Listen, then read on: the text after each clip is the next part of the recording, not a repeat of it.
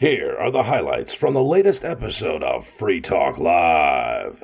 Visit freetalklive.com for the full episode. My thing is, I have coworkers. I have a variety of coworkers. Sometimes they're easygoing and sometimes they're problematic. My thing is about the shades of toxic masculinity. You know, there's the... Well, hold on. Before you go on, what is toxic masculinity?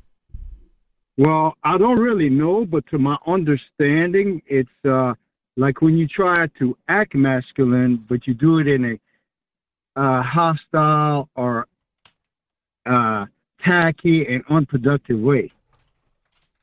When you act masculine, but do it in a hostile or unproductive, tacky, unproductive way. Okay.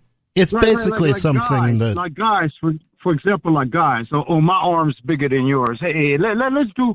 Even if you don't want to, I mean, it might be playful. Let's, you know, they might come over. Let's do arm wrestling or, hey, dude, and then somebody pushes on you. I mean, it's actually harassment in some ways, but, you know, like some groups want to say any activity that resembles, some groups want to claim any activity that resembles homoerotic dominance games. By the way, Chris is now joining us. Yeah, dominance games.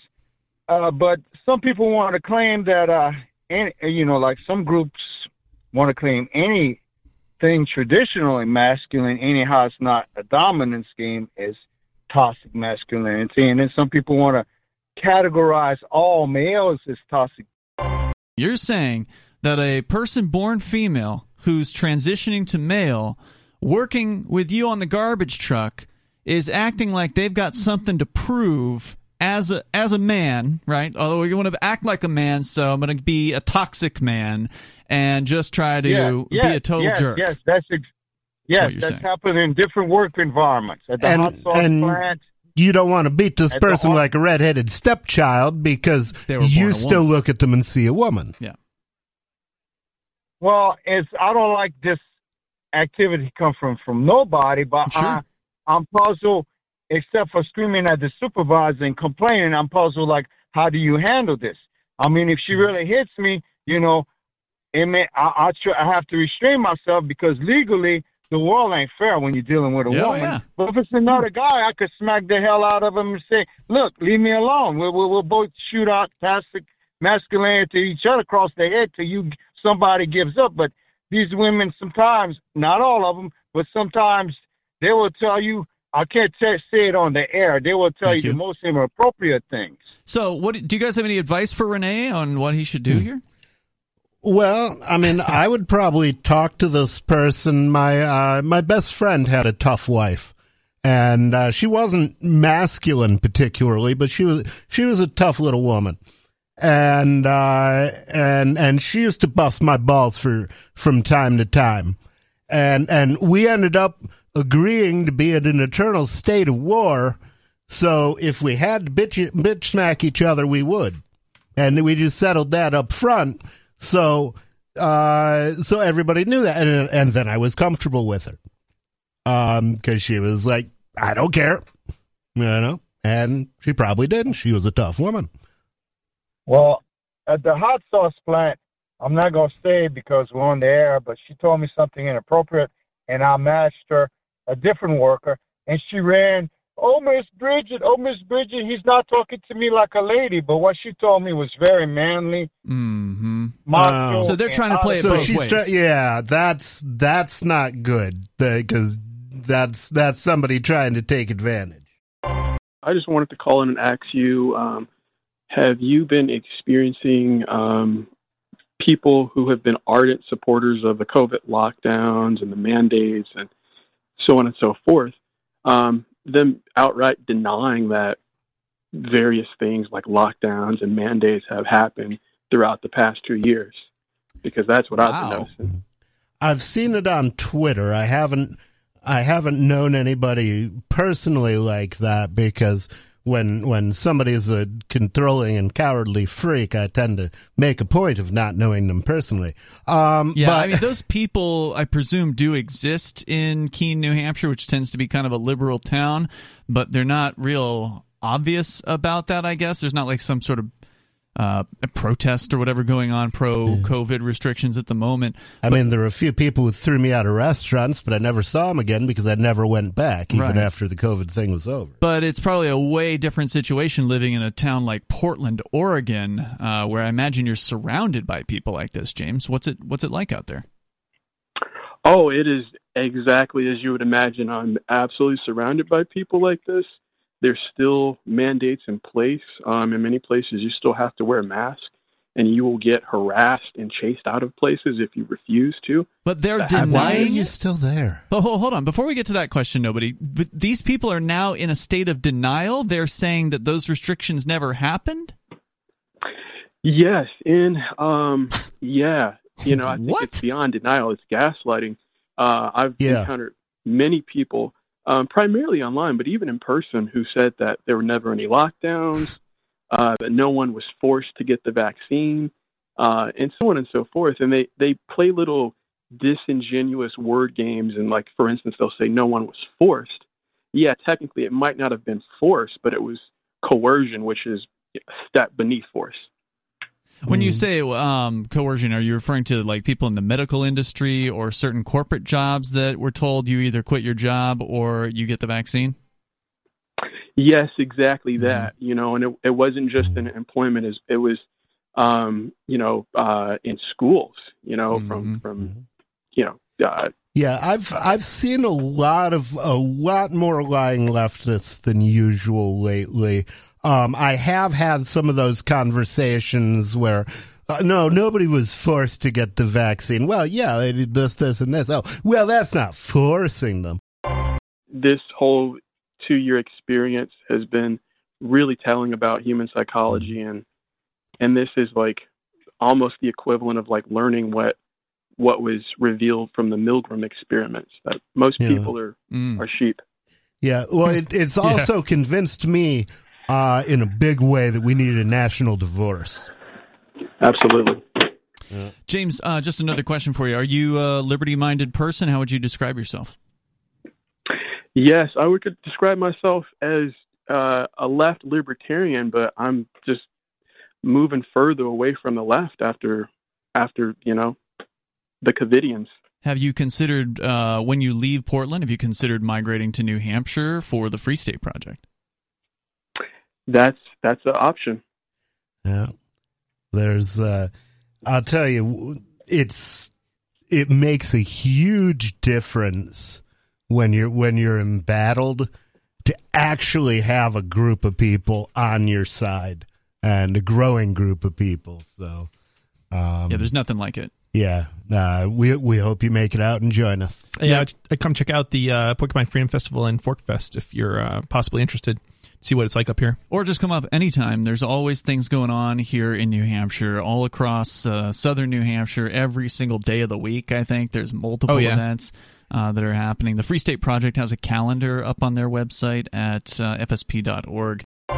Well, the Bitcoin price has been down for a little while now, and when I say down, I mean down as compared to roughly the last year or year and a half.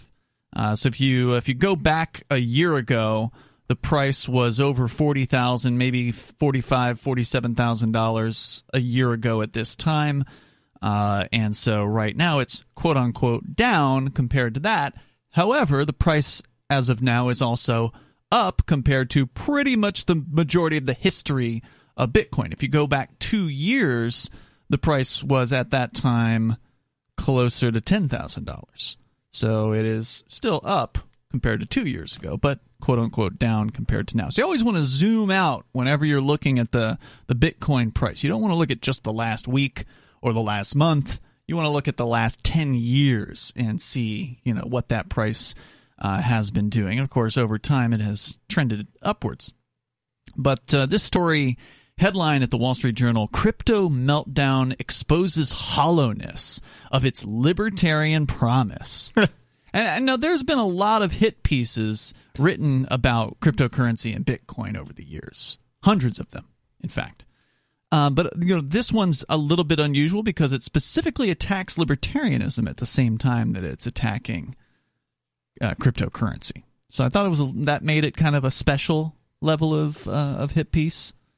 Yeah, it's definitely they're coming out and saying, it sounds like, what they're, indirectly implying it elsewhere in other hit pieces. Yeah, well, that may be true, and we certainly don't read every hit piece here on Free Talk Live because there's too many of them. But every now and then it's fun to trot one of them out and for sure, and look at what they're claiming. So Greg writes at the Wall Street Journal, to its advocates, cryptocurrency is at its heart a libertarian project to free mankind from the shackles of government. And I think we would all agree with that pretty statement. accurate. Yeah. Most of all, its power to debase a, quote, fiat, unquote, currency by printing more of it. Do Kwon, the South Korean creator of the stablecoin Terra USD, regularly equated fiat currency to state violence. By the way, this, I think, was written after Terra took its big fall. I wouldn't call it violence. It's more like counterfeiting. So when inflation took off, crypto's supporters were triumphant. Bitcoin's value, quote, is telling us that the central banks are bankrupt, that we are at the end of the fiat money regime, unquote. That according to venture capitalist and Bitcoin investor Peter Thiel, saying back in April.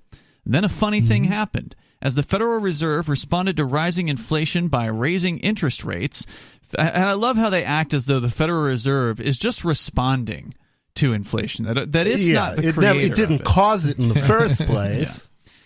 He says, fiat currency rallied big time. Bitcoin has fallen 30% against the dollar since Thiel's comments. Terra USD, which was supposed to trade 1-for-1 with the dollar, now trades 8-for-1. And by the way, this is an old article. This was written, I think, in the midst of the Terra collapse. That thing is completely collapsed, basically, at this point. I think it's, last I looked, was like at around 2 cents when it's supposed to be $1. So that thing is kaputs. But it was an interesting experiment. But claiming that today's price of Bitcoin is proof that Bitcoin is going to take over the world, no matter how high Bitcoin happens to be in the moment, is like saying that a hot day proves global warming. It doesn't make sense. People have speculated on many things that haven't taken over the world. There are good reasons to believe that crypto is valuable, but the momentary price really isn't one of them. And this is the thing. It's like even if Bitcoin or cryptocurrencies as we have them now are not perfect, which I certainly wouldn't argue that they are. I never argued that, and I don't think Definitely anybody not. who BTC is awful. It's been a bumpy road getting businesses around here to accept cryptocurrency. It's not perfect, but it's what it is. It's the potential. It's the first. Bitcoin specifically is the first implementation of something that has been talked about in what are the crypto punks, cypherpunks. Yeah, cypherpunks have talked about for decades. Decades. I mean, I remember back in the 90s, it was something that would be awesome, to see, but it never happened. It never came to be, until, it did, but it took a long time, right? Well, think about, you talk about the 90s. Let's talk about the first time or the first number of years of the internet, right? Like the earlier years of the internet, there was no graphical user interface. If the stock market did this, right, okay, the world would be over, but when crypto or Bitcoin does it, it's not, because the stock market was up 20,000 fold over the last decade. Right. And this is the point. This is the point, right? Like if you put your money into Bitcoin, a decade ago, right, you're still doing unbelievably well. If you put money in it 2 years ago, you're doing well. Right. And that's the point that I'm making, right? Like if you look at it in the very short term, yes, it's not great, but it's not really that bad either, as long as you just, you're not getting out or whatever, because ultimately you only lose when you sell. Right. Exactly. Or at least sell in the short term, right? So, yes. And the press only looks at the short term. They only look at what happened this week or what happened this month or whatever. They don't go back and they don't have perspective. But regardless, and when it's doing well, they generally don't talk about it at all. Correct. So this guy is saying that that is somehow proof that the libertarian promise has been a failure, and he brings up Terra USD, which was a stable coin, but is different from your typical stable coin in that it was what was called an algorithmic stable coin. Yeah. And there's an interesting That's theory. what we call a bad plan. Well, it was an interesting plan. I got to say, it caught my attention.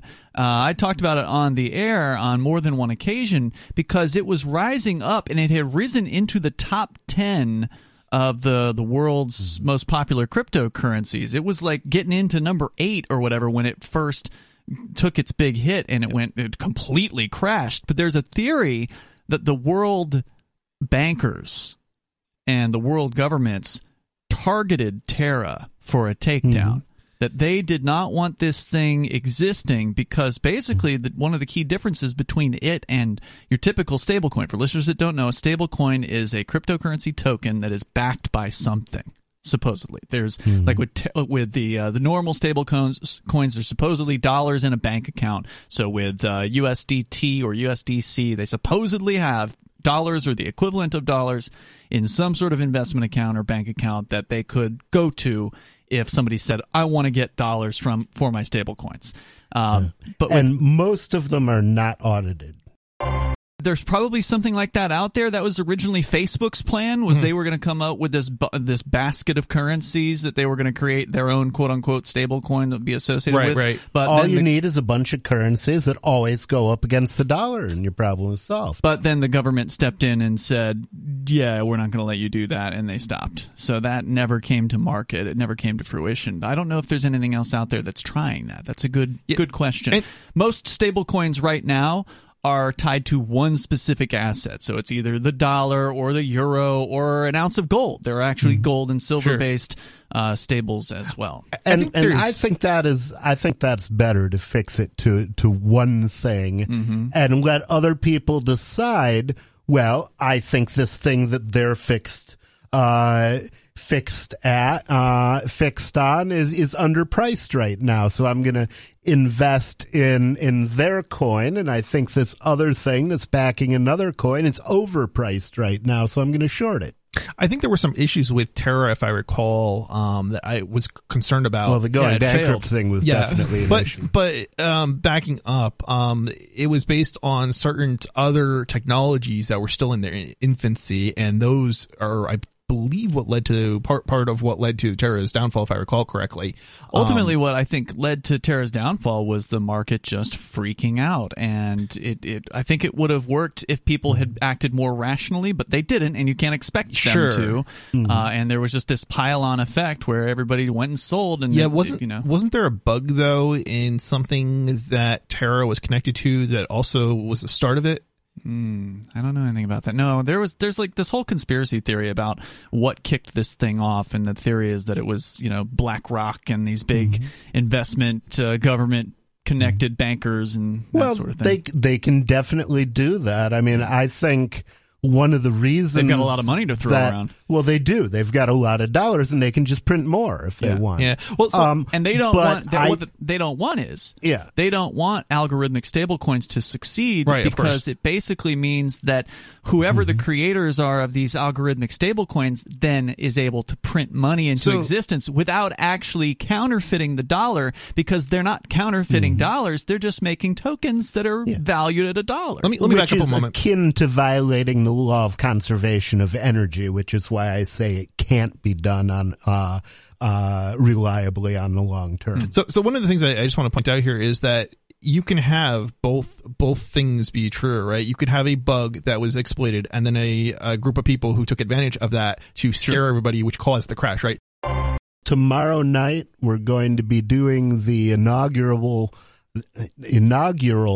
episode of Beard Talk Live. And that'll be after Free Talk Live is over. It'll start at roughly, we're going to say 10. We didn't really set a start time for that, did we? Not really. I would say let's go with 10:30. 10:30. Yeah, because we usually need a few minutes to do the show archives afterwards. But basically, this is one of many examples of what we call Freer Talk Live, and it's direct to internet. It isn't broadcast over the airwaves, and as a result of that, we're able to be much more relaxed in the language that we use, or yes, whether we have hookers or blow, and basically it's kind of a different vibe, and it's going to be myself, the captain, and Peakless Mountaineer. Yeah, and you guys actually were on the air a few weeks ago when I was off on Saturday night. It sounded like you had a good time together. So I think we have a really good chemistry. Yeah. It's kind of a different vibe. Right. And a bearded vibe as well. It's true. Because all three of you have noteworthy beards, I guess you could say. It's true. We should eat clams one night so we can have the... I wouldn't want to get that caught in my beard. It's sitting in there. So check them out tomorrow night. That's 10:30 Eastern time. Beard Talk Live. It's going to be, like you said, not on the radio, which means that you'll need to watch it on our video stream over at video.freetalklive.com. Of course, you can also just listen to the audio. You don't have to sit there and watch it if you don't want to. But I think Odyssey is probably going to be the primary streaming platform for that. So once again, that's video.freetalklive.com.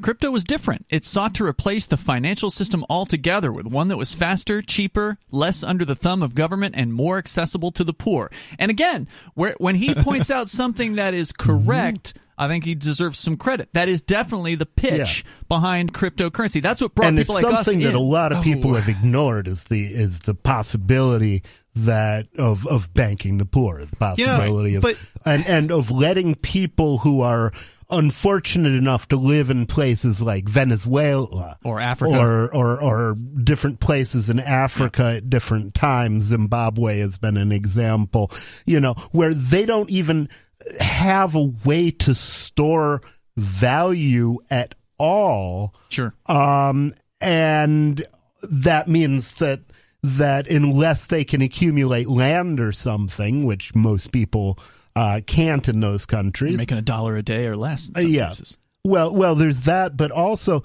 there's a great book by an economist, a Peruvian economist, who's ironically named Hernando de Soto. Yeah, I read one of his books, and it's called The Mystery of Capital, and basically it talks about why a lot of people fail in these markets, and one reason is frequently, even if they've built a house, they don't actually own the land that their house is on, and that means that they can't get a mortgage against it, which is one of the major things that allows people in places like America to, for example, start a business.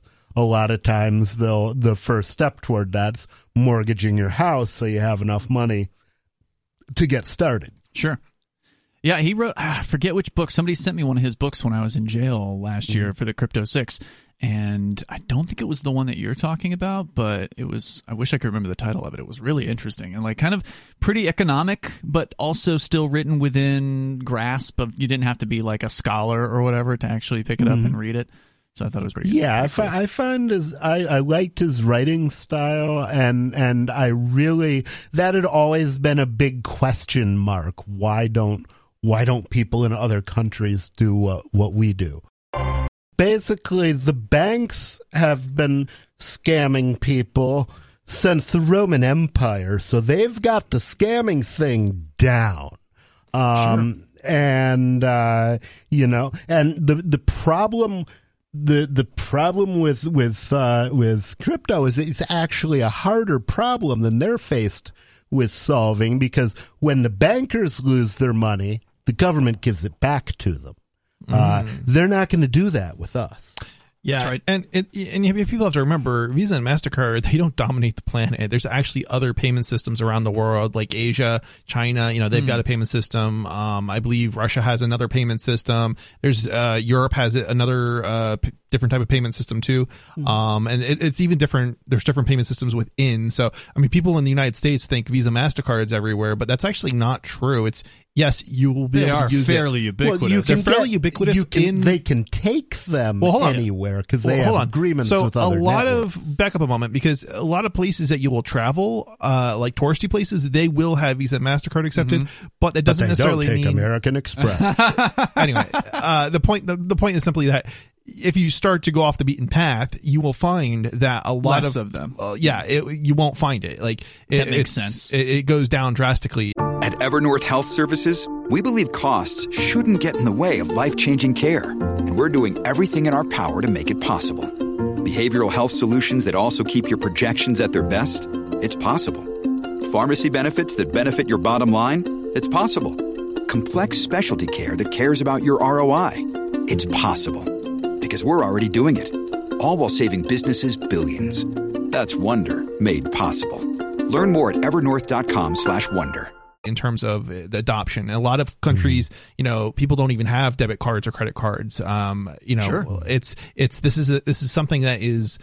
I don't want to say it's only in the United States. Obviously, it's not. There's other countries like Canada and the UK. Well, that's why it would be hard. It's hard I know to a good get portion businesses. of Europe, but it's still way less in Europe than it is in the United States. That's why it's a challenge, or would have been a challenge, to get businesses to accept credit cards back in the day. Because why would a business want to give up 3% or whatever the rate was back then of their profits, or 3% of more the percent of their profit, 3% of their revenue? I'm pretty sure they weren't charging that 3% fee when they started. Like an introductory fee. Yeah. I would imagine that was something that developed after they had already shifted the economic reality. Startups often don't make money initially, and then they come up with a business model later. I think they were making money, but I think they had a different business model.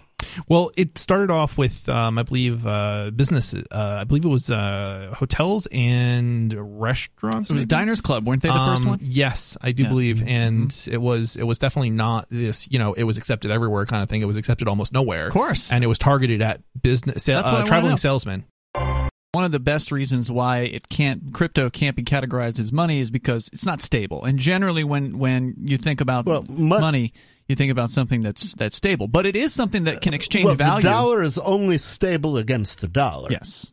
Sure. Yeah, I mean, and currencies, and you kind of Bitcoin is 100% stable against Bitcoin. You have to really compare it against currencies in general. I think not. I don't know if it's fair to compare you can compare it against what it buys. You can compare it against what it buys, and Bitcoin buys a lot more now. 22,000 Bitcoins bought a pizza. Right. 20 years ago or however long ago. So by that definition, it's not stable. You don't get the same amount of pizzas for a Bitcoin as you do today. I would rather have something going up than have it stable. Oh, I agree with you. I mean, people will say, "Oh, well, Bitcoin isn't good money because it goes up and down." And I'm like, "Are you saying that the dollar is good money because it always goes down?" I'm not saying that. I know you're certainly. not. But if you look at a question, go online, look up what are the factors, what defines money. There's usually a few different factors, and one of them is generally the idea of stability, that you know that today you're going to be able to spend X amount of Bitcoin and get X amount of soda pop from the local establishment. But that's not true of any currency. I think the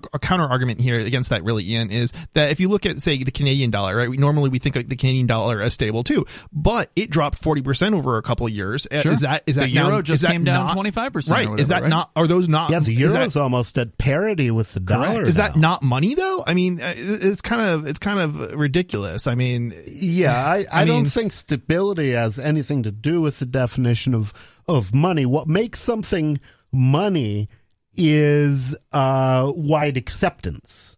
Okay, and obviously, I don't even think it has to be wide acceptance. Bitcoin does not have. Well, I mean, it depends on how you define the market, also, right? I mean, because what you could say. Are you saying only the U.S. dollar? What then? You could say and even that's not widely accepted about around the world. Cryptocurrency is that basically it defined its own market, and within that market, it is money. Sure. Because within that market, everybody trades it. Because if they weren't trading it, they wouldn't be within that market. Sacre bleu, the incredible shrinking dollar. Indeed. Yeah. Well, you remember last night you guys were talking about the incredible shrinking Skittle. And I I talked to you off air about the incredible shrinking pound I noticed 20 years ago. Those little sacks of coffee were only like 12 3/4 ounces. But then it came to mind to me later, the greatest and first insult where this actually happened affected every hippie in America and was caused by the French. Damn Anybody French. got a guess? I don't. All right. Well, you remember the old double wide packs of white zigzags? Back in the 70s, there was 100 of them. Then they went to 32.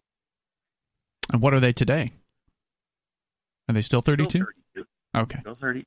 Gotcha. But Zigzag has actually come out with a hemp product that is a longer one, like the French zigzags were, and a 1 1/4 paper is what they call it. Mm-hmm. But I got them. I can get them down here at the corner store for $1.25 for 50. Good 50 to know. papers in a pack. So I don't know. It's kind of weird. The poor, it turns out, don't need a new currency. They need cheaper ways to use the old one. Crypto makes day-to-day transactions more expensive, not less. How so? Where is this logic coming from, and how does he get there? He must be doing the new math to come to that explains it. I'm guessing he's talking about Bitcoin, which if you're just talking about Bitcoin, BTC, or Ethereum, the two top cryptos, then yeah, it does make transactions more expensive, and that's why it sucks for poor people to use BTC. I did a $3,000 crypto transaction today for 17 cents. Yeah, so still a lot less than it would have cost me to wire that money from a bank. Cheaper than a wire transfer, I'm still a little skeptical of that, only because I mean, the costs that you're paying if you pay with like a credit card are hidden from you, yes, but they're still being passed on to you. 3% typically is pretty common. Yeah, so I don't know. This is kind of well, but it's true. I think he's engaging in some voodoo economics. I'm gonna give him credit on this one. This is a fact for poor people. He says specifically for the poor. Right? You're going and you make a $3,000 transfer, okay, 17 cents is nothing. But if you're that person in Africa making $1 a day, 17 cents is very significant. And that's why Bitcoin BTC sucks as a currency. Sucks. It's certainly not as good as BCH. Yeah, or anything else except for Ethereum. It's really, by comparison, right? So... Well, and by comparison, every other cryptocurrency except for Ethereum, so Bitcoin BTC and Ethereum tend to have pretty high fees, and that's because they have not scaled very well at all. Whereas Bitcoin Cash or Dash or a bunch of other cryptos out there have very, very low fees. Stellar, very, very low. And the amazing thing here is it's not that they didn't scale because they didn't know how. Yeah, they didn't want to. They didn't have the algorithm. They chose not to. And this, I think, is very important because one of the big causes of volatility in the crypto market, I believe, is the wide swings of BTC. And everything tends to follow track it with that. Yeah. But the interesting thing about BTC, it's the only cryptocurrency that's been hyped by the mainstream media, exactly the same mainstream media that works for the bankers and the government and lies and lies and lies. So why are they pushing these two particular coins that happen to be really expensive to use? BTC will never do micropayments. That's just, unless they come to their senses and change. There was a time when you could do micropayments with Bitcoin BTC, and then they ruined it. Seems like purposefully, as we were discussing earlier. Yeah, they kamikazed it. With the bankers, basically. And that's my belief. And that explains also, though, the way they maintain the control then is by keeping the price of Bitcoin high. And as long as they can keep us thinking short-sightedly, thinking about short-term profit instead of thinking of long-term technical, economic, and political gain, then they can use BTC as that shiny object just by keeping the price so high. And of course, the cost to them and I think they've been periodically pumping and dumping it, which is one of the reasons that it goes up and down so much. Yeah. Now the downside of that for them is that if we play our cards right, and if we assume that that's what BTC is going to be used for, then basically we can suck a lot of money out of the corrupt bankers of the world and invest it in cryptocurrencies that really have technical promise for the future. All right, and on the price of Bitcoin, you mentioned that a lot of other cryptos kind of follow the price of Bitcoin, and eventually we're hoping to see that stop, where other cryptos can go up and down on their own volition because the market starts to value them for what they can actually do rather than value them for number might go up, just looking at it as this basic investment of buy low, sell high. I think you've got two different groups of people in the world of crypto. You've got the originals, like people like us, who came in for the principles of the idea of getting out of the state's money system and getting into something that we have control over. And then you got the hookers, Lambos, and blow bros. The ones that just want to see number go up, and that's all they care about. They don't care about the technicals. They don't care about the vision or anything like that. I mean, and I think one of the things people have to remember is a lot of these cryptos, they're just copies of Bitcoin. That's some slight tweaks to them, right? Well, there's a difference between copying something and doing some slight tweaks and actually doing some sort of really innovative, like Monero. That's right. Monero would be a good example of something that's more innovative. It's not just a copy of Bitcoin. If you look at the number of computer programs that have been written in history, chances are over 50% of the computer programs ever written were Hello World. The drive to mine Bitcoin and other cryptocurrencies is driving innovation as far as power and efficiency is concerned to mine this stuff. So the miners are getting more efficient every single generation. They're using that power that they're given in much more efficient ways. So that's also helping. The problem with that, though, is the way the algorithm of Bitcoin works.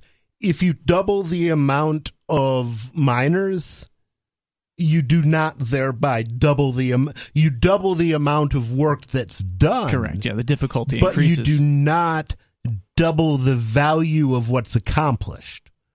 Okay. Yeah. What's accomplished stays at a fixed rate. And that's and that just says to me that eventually people are going to come up with a more cost-effective solution to some of the problems that Bitcoin solves, and more power to them because or less power to them because they don't need as much power. Right. Sam Damwood in the Facebook chat says, this is the guy who said he can't spend it anywhere near here. He says, I do very little business online, because your suggestion was, well, just spend it online. You should do more. He says, can't buy a gun from my neighbor with it or a quart of milk. And I said, you need new neighbors. Yeah, move to New Hampshire. I don't have any guns, but I can sell you some milk. Yeah, there's all kinds of people. And a lot here. Of people out here do have guns. I'm just a felon now, so I don't. There's a lot of people here in New Hampshire who accept cryptocurrency for payment. We have the largest libertarian migration, and I would say the bulk of the people that come here are interested in cryptocurrency, and those that weren't interested when they come here get interested, usually because they find themselves surrounded by people who are asking them, hey, do you take crypto? And then eventually they're going to have to say yes if they want the business, so. Yeah. Well, they're going to have to say yes, and also they when you see it in use every day, that's a lot different than just knowing a bunch of hodlers. You are on probation, but you are not restricted from doing crypto things. So how would people send you such a contribution? Well, if you put my my QR code through a modem, it would come out.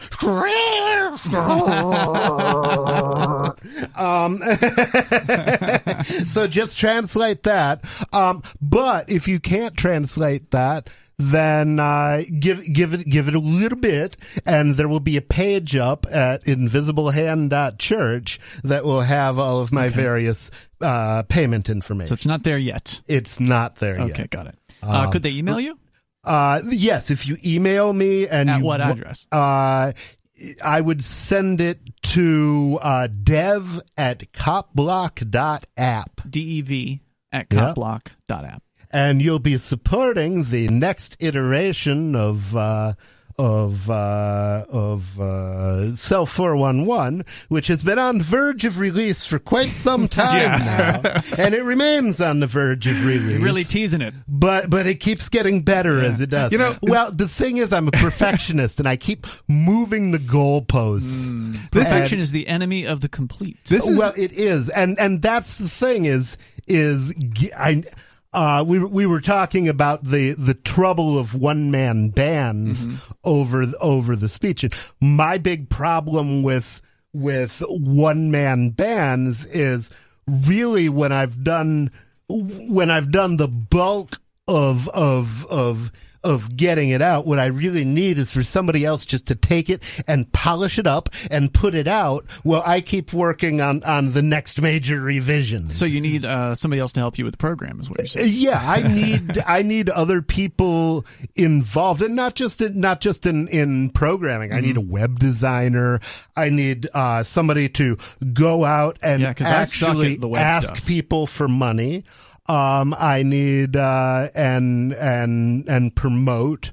And once it's I need testers, and once it's released, then we're going to need a great gang of evangelists out there, and basically not only encouraging other people to use it, but I think the best way to do that is use it yourself. Sure. Be on patrol mode and be Johnny on the spot when somebody needs help.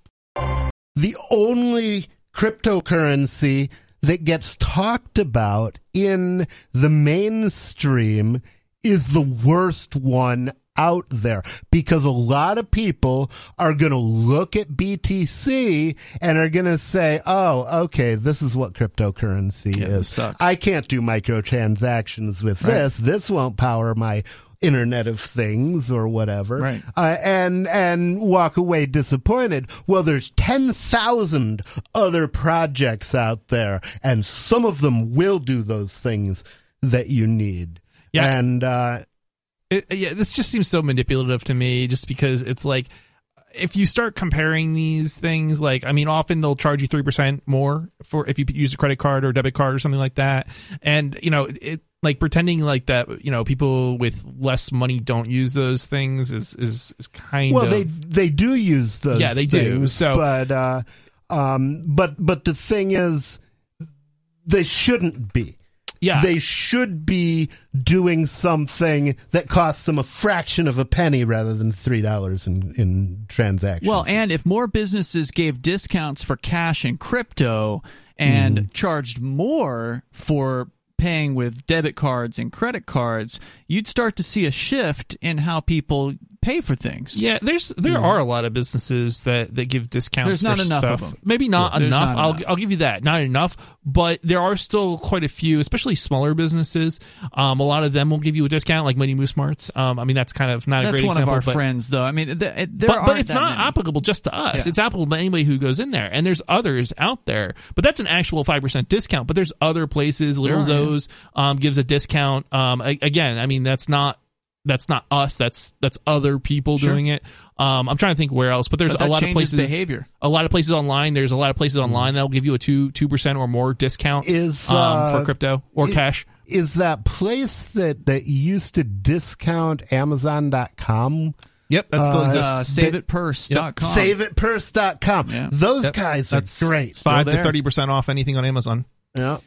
So another straight up lie from this guy. He claims transaction charges range from $1.78 to $62. That's not true. Wow. Apparently. That hasn't been true for a long time. It hasn't been that long for Ethereum. It was never true for. But he was talking about for Bitcoin, right? Any coin except BTC. It's been true for Ethereum in recent Okay, years Ethereum. as well. That's true. BTC and Ethereum are the two. And the strange thing about that with Ethereum, the big value that I see in Ethereum is the ability to be a distributed computer. I wanted to call about just the various types of libertarianism and kind of the tensions in the so-called, movement, if there really is, but, the quasi-movement. A lot of people derive libertarian ideas. Maybe it's a quasi-movement where you are. It's a real movement where we are.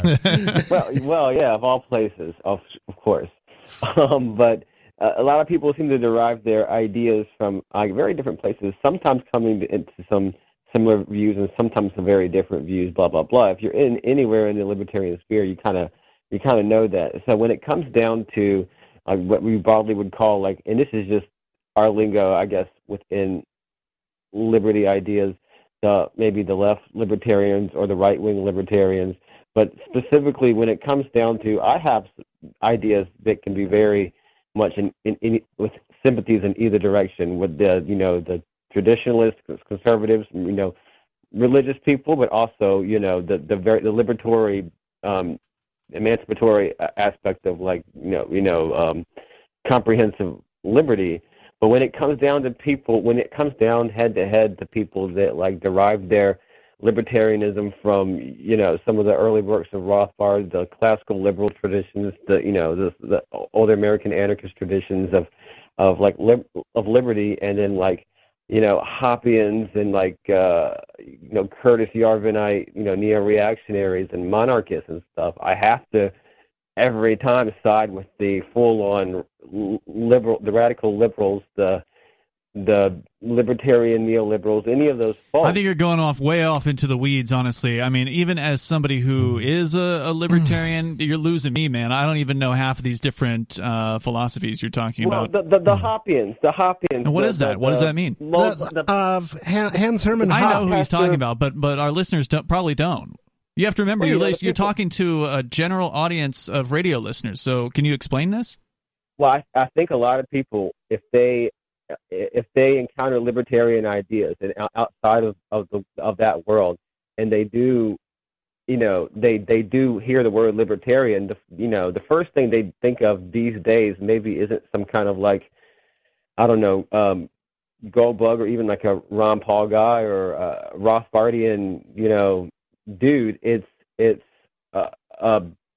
closed borders, kind of race and IQ, Stefan Molyneux. What makes you say that? What does that have to do with libertarianism? A tool that monitors how long kids are in the bathroom is now in 1,000 American schools. Whoa. Okay, why do they want to know? Because ain't nobody got time for that. This is creepy. So this is a story from Vice, and it's called, apparently, the technology is called the E-Hall Pass. I don't know if it's called it might be E-Hall Pass Monitor. I'm not entirely sure. Okay. But it's definitely E-Hall Pass.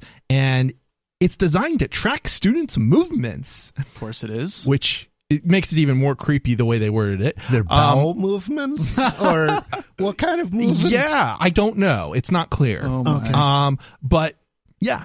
E-Hall Pass, a digital system that students have to use to request to leave their classroom, and which takes note of how long they've been away, including to visit the bathroom, has spread into at least 1,000 schools around the United States. The system, public schools are child abuse. Just to mention that real quick. Get your kids out. I'm failing to understand why would you need to or want to monitor this? The system, because you get off on getting deep up in other people's business. Because they always want to know where kids are. I remember years ago, I don't even remember. I think When they I was go out to of the school bathroom? at this time, but sometime within the last 15 years or so, they introduced RFID tracking badges for all students, to where the excuse was, oh, we need to know if they're in the class, we can take roll. Remember back when you were in school, Yeah. they might have like called names for taking roll or Yeah, whatever. they didn't even do that. That worked fine. They did do that when I was in Okay. school at one time, but now they will have an RFID badge that they wear every day Yep. in school, and when they go into the class, then the computer will automatically know who's there and who's not. This is taking that to a different level. It sounds This is like. so disgusting. I mean, The best schools that I went to actually got you to come in, instead of doing it by taking attendance, they did it by being interesting enough that you wanted to hear what they had to say. yeah, I mean, this is why I've always objected to student IDs, or like any kind of licensing or license plates, or driver's license, like all these they're means of tracking people, and it doesn't end there. They always extend it and extend it and extend it, and yeah, it may take another decade or something, but it gets creepier and creepier and creepier the more it goes in that direction. You just heard highlights from the latest episode of Free Talk Live. You can download full episodes, subscribe to our podcast, listen live, and more, all for free at freetalklive.com.